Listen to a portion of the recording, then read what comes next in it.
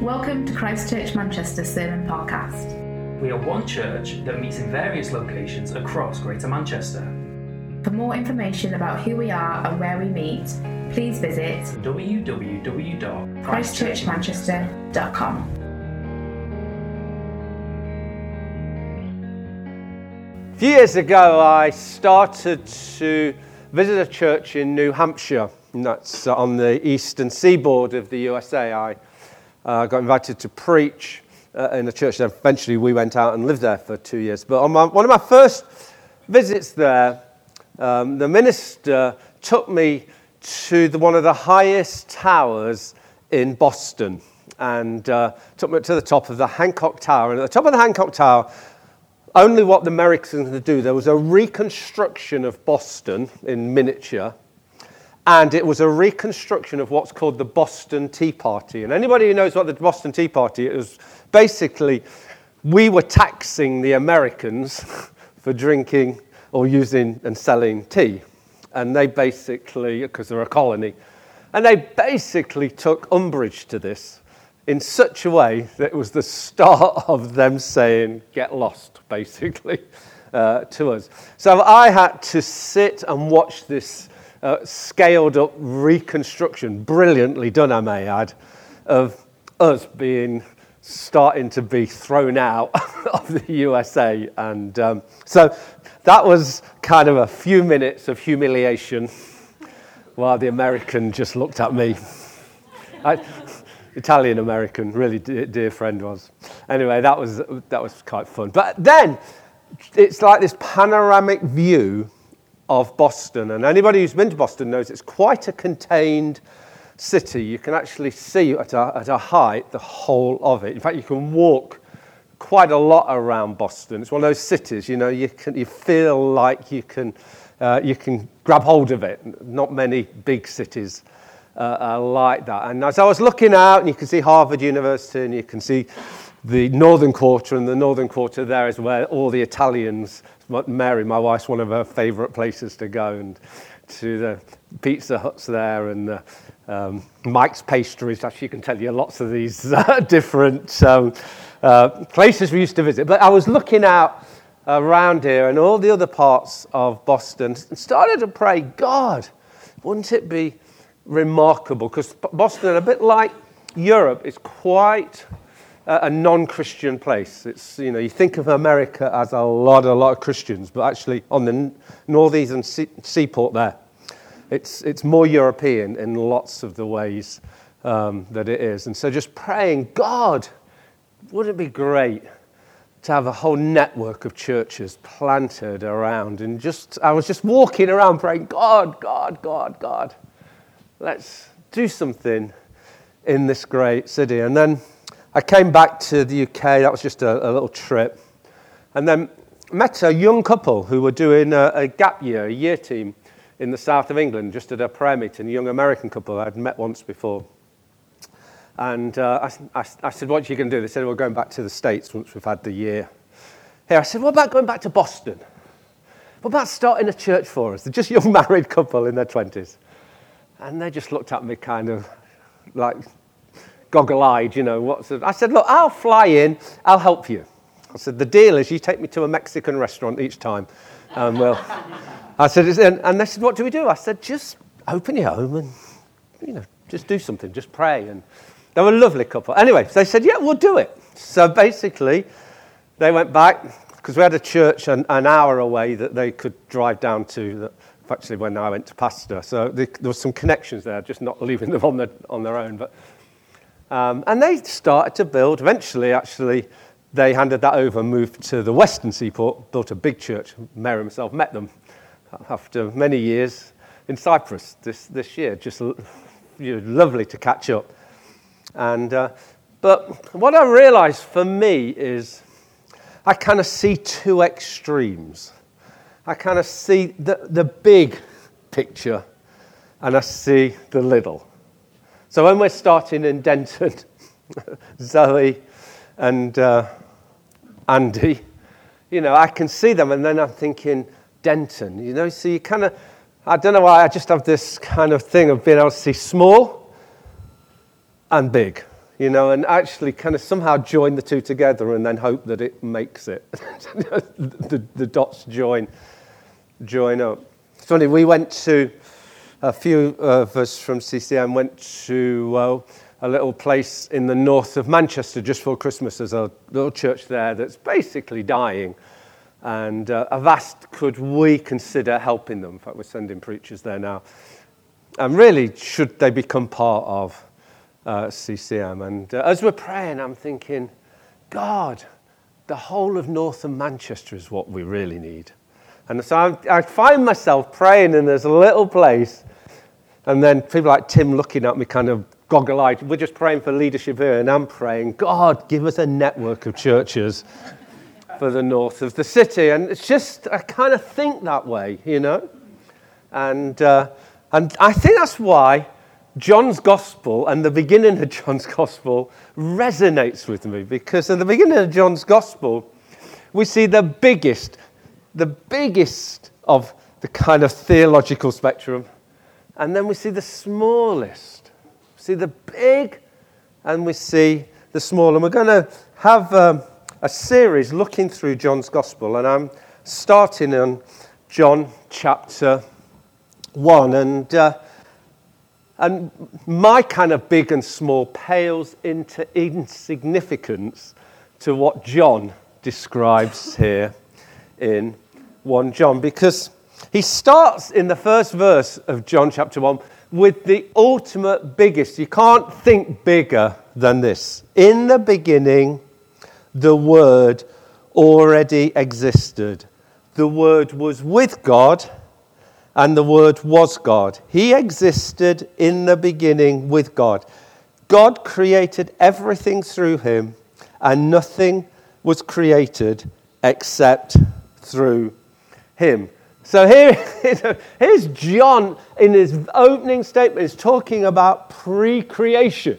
He's talking about the ultimate beginning.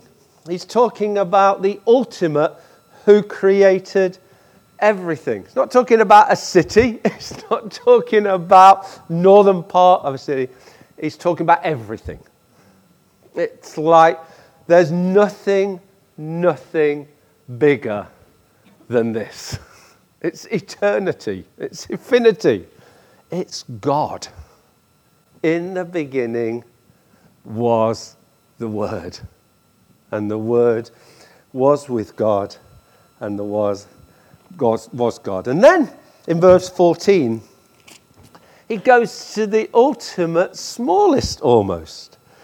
It says this: so the Word, the eternal one, infinity, the ultimate, became human and made his home among us. The ultimate Word, God, came into a womb of a woman. Came into the womb of a woman. Incarnated into the womb of a woman. And made his home among us. He was full of unfailing love and faithfulness. And we have seen his glory, the glory of the Father's one and only Son. What magnificence. From the ultimate. I can't even think of words. Sometimes there isn't words to define, God in infinity and in kind of eternity became a baby. Just massive. And for John, it took him post-resurrection, it took him over 3 years of being with Jesus all the time, and then seeing him die, raise, and watching him be ascended, to begin to grasp what he's just saying here. And he wanted his readers to grasp it from get-go. Because he knew when you grasp this, then everything changes. When you grasp who God is, everything changes. See, when John eventually grasped the eternity, the infinity, the greatness, the glory of God who became a baby, then at the name of Jesus, at the name of the word God, anything can happen. You see, when John was walking to the temple and there was a crippled man there from birth, him and Peter could say, we've got no cash, but in the name of Jesus Christ, rise up and walk. You see, the power in the name of Jesus, he understood now, could do anything. The power of God who became a man, who is now in heaven. All things are possible. He could stand in front of rulers who had killed Jesus, who had terrorized and were persecuting the young church. And he could preach to them. And he could say to the crowds, this Jesus is referred to in the scriptures. The stone that the builders rejected. That's what we've all done. That's what he was saying to the priests, to the people in Jerusalem. Has become the cornerstone. There is salvation in no one else. God has given no other name under heaven by which we can be saved. You see, he had authority in his preaching because he knew who this Jesus was. The eternal one who became a man. Gave him authority to heal the sick. Gave him authority to preach the gospel. And then when they were put in prison and they came out and they gathered a few people in a house to pray, just like we're doing on New Year's through January, they could pray this: stretch out your healing power. May miraculous signs and wonders be done through the name of your holy servant Jesus.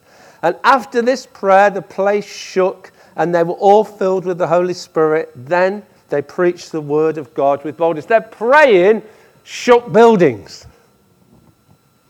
Their praying changed a city.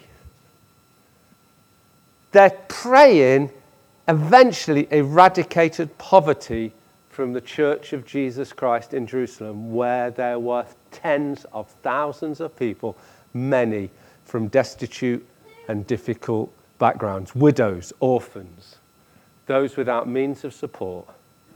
You see, because as they prayed and preached about this great Lord Jesus Christ, people like Barnabas, who had land, came and sold it and gave it to the poor.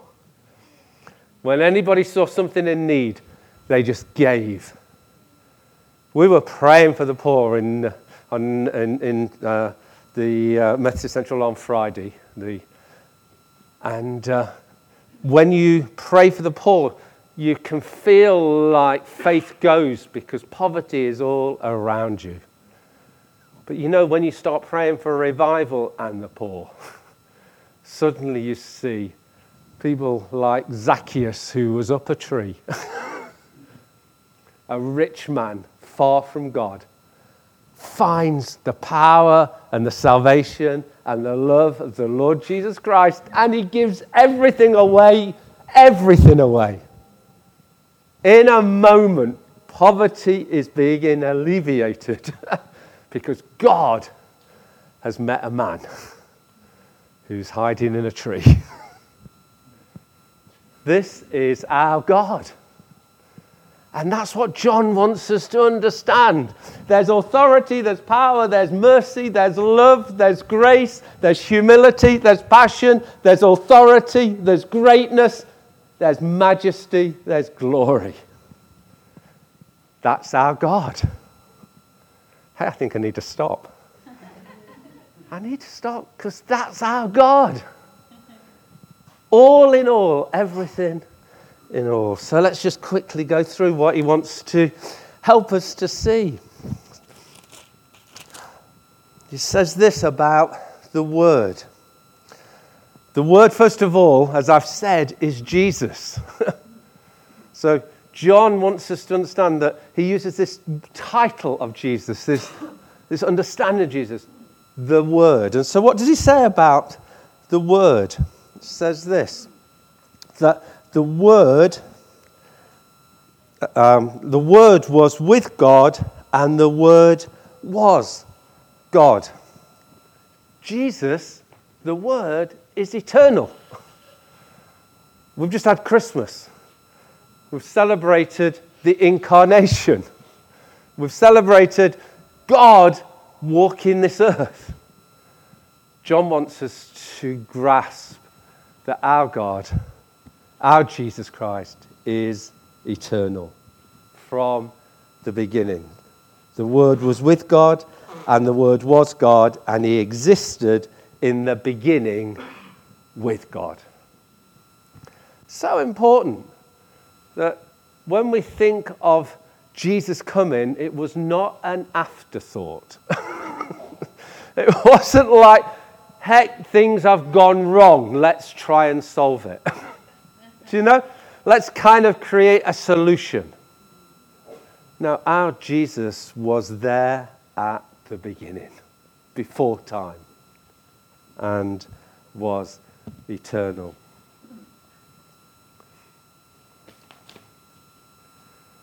It says that the Word, Jesus, was with God.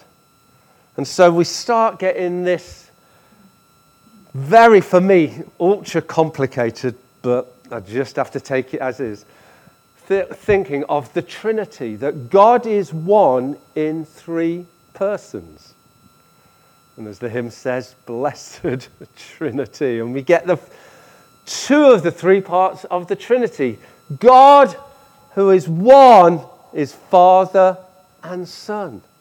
Same essence, together. Suddenly we start seeing there's a community in heaven. That God is community. Which is why the church is a reflection of that community. Why it's so important to be in community. Because God is in community. God is a communal being. And he's created communal beings. That's why it's not good for us to be on our own. It's good to be together in community. God and Jesus there together.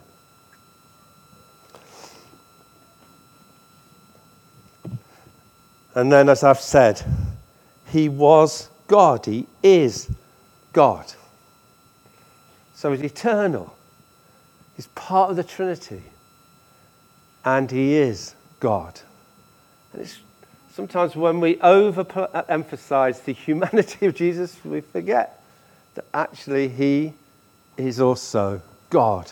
And we'll just touch on that in a moment. And then it says this, the Word gave life to everything, verse 4, that was created, and his life brought light to everyone. The light shines in the darkness, and the darkness can never extinguish it. And so when we look at creation, it's our Lord Jesus Christ who created everything. He's the creator of the Word. And that's one reason John talks about him as the Word, because it says God spoke. God spoke. So John's taking us back to Genesis. He's taking us back to those beginning times, and he's put in this great theology of the Trinity, of the Father, the Son, and the Holy Spirit, and using words that encapsulate them. The Word, God spoke. Jesus created. Remarkable, remarkable. And it's so important because if Jesus created it, he can solve it. You know, sometimes when you get something that's broken, you go back to the source. Who made it? They can sometimes put it together, sometimes they can't. But our Jesus can. Our Jesus can. That's why he could say to the wind and the storm when he's in a boat, peace be on you. That's why John could pray for the sick, because Jesus created people perfect and whole. And he could say, in the name of Jesus, be whole, walk, because Jesus created them. Jesus brings them back to wholeness. Our God, our Lord Jesus Christ. And him was light and life. All the way through John's Gospel, we will see life and light will keep coming up, because God wants us to have life and life abundantly. Life fulfilling. He's the light of the world. He's the creator of the world. And so these themes will come up time and time again.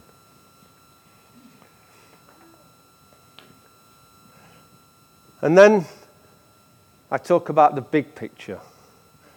I talk about Boston. I talk about North Manchester.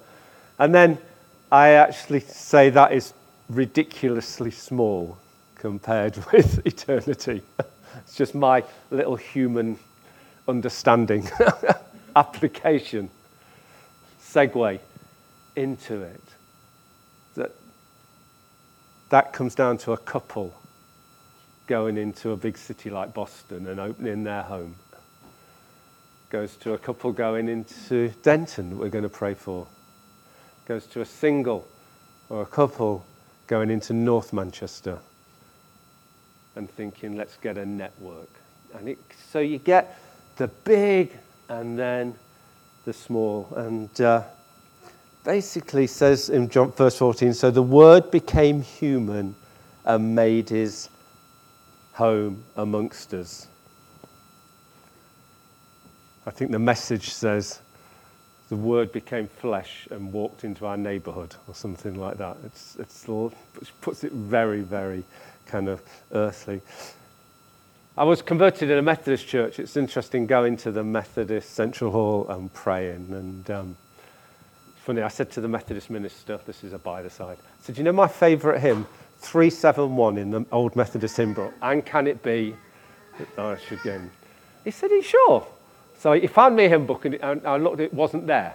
I said, no, an old hymn book. So we've got an old hymn book, 371. And can it be? I said, that's what I used to use when I was a Methodist minister. Anyway, that's by the way. But Charles Wesley, which is why I wanted to bring this in, so that's what just made me go. See, when they were seeing miners converted, and the poorest of the poor, the uneducated converted, how do they get into John's Gospel? How do you, I'm thinking, I'm not brilliantly educated. I didn't go to university or anything like that. I was too thick to learn a foreign language. So, I'm pretty way down the food chain when it comes to education. But when you've had no education and you've had how do you get some of these great themes? Well, you know what they did? They wrote fantastic hymns. Fantastic hymns. And that's been true all over the centuries. That great hymn writers who are theologically good have put these great themes.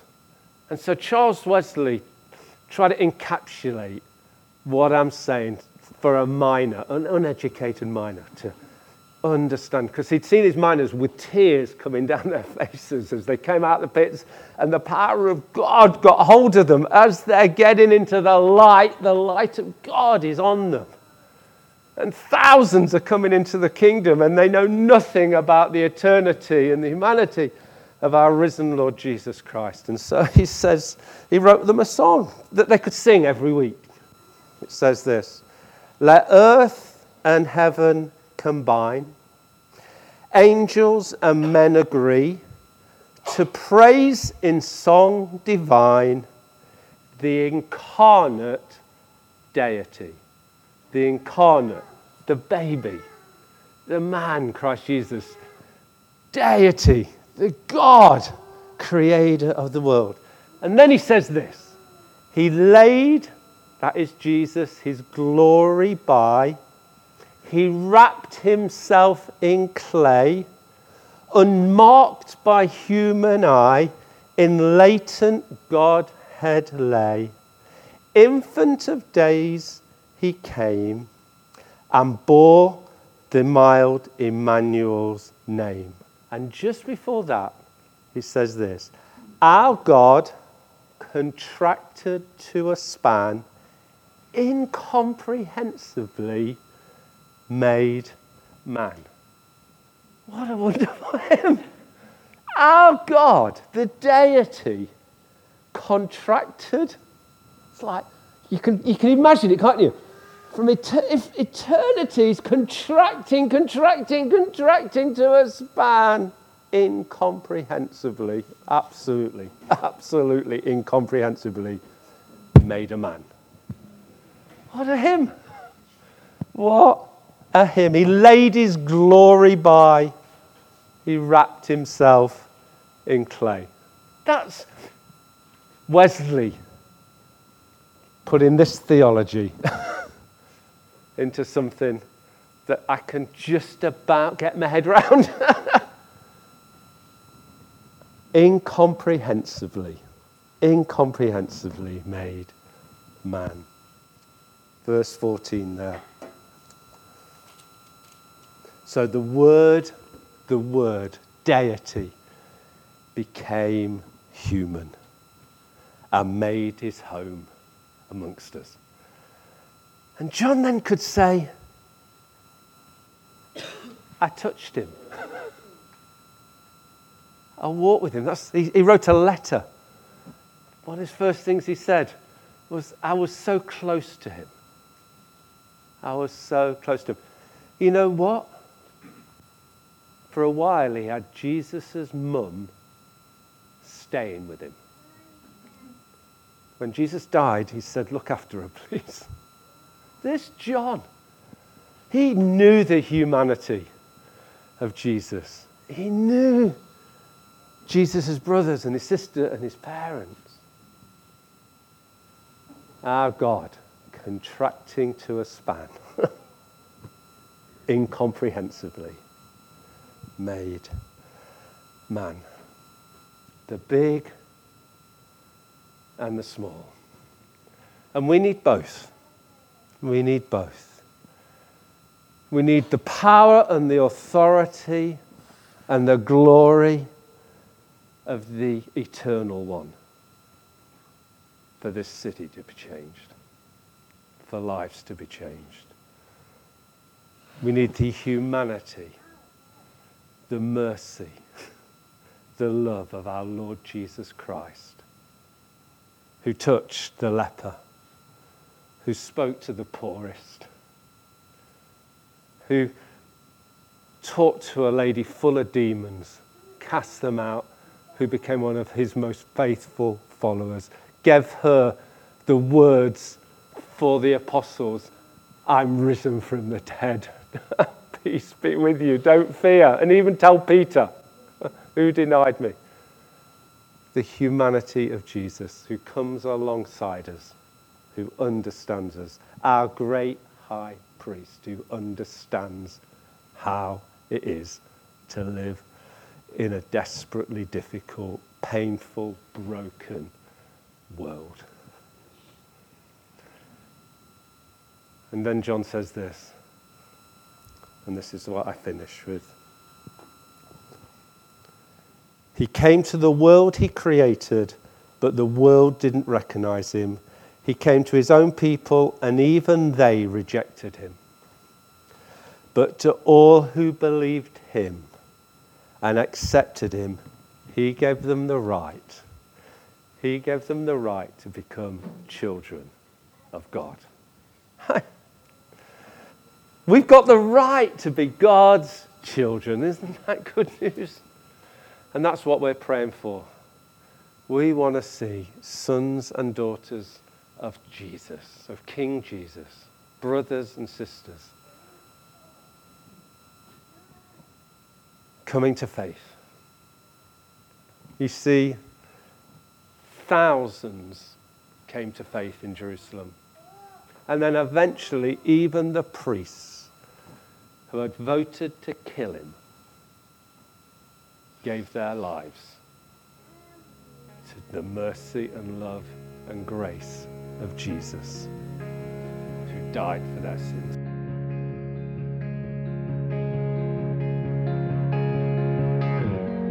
Thanks for listening. To explore this sermon or learn more about our church, please navigate to the links provided in this podcast description. From there, you can connect with us on social media, and you're welcome to check out the music links featured in this episode from our very own musicians. You can also discover current events and information about where we meet on Sundays and various groups or community projects that you can join in with. If you're interested in knowing more about us or wish to join us for one of our meetings, please reach out. Simply drop us an email at hello@ccm.org.uk. We look forward to connecting with you.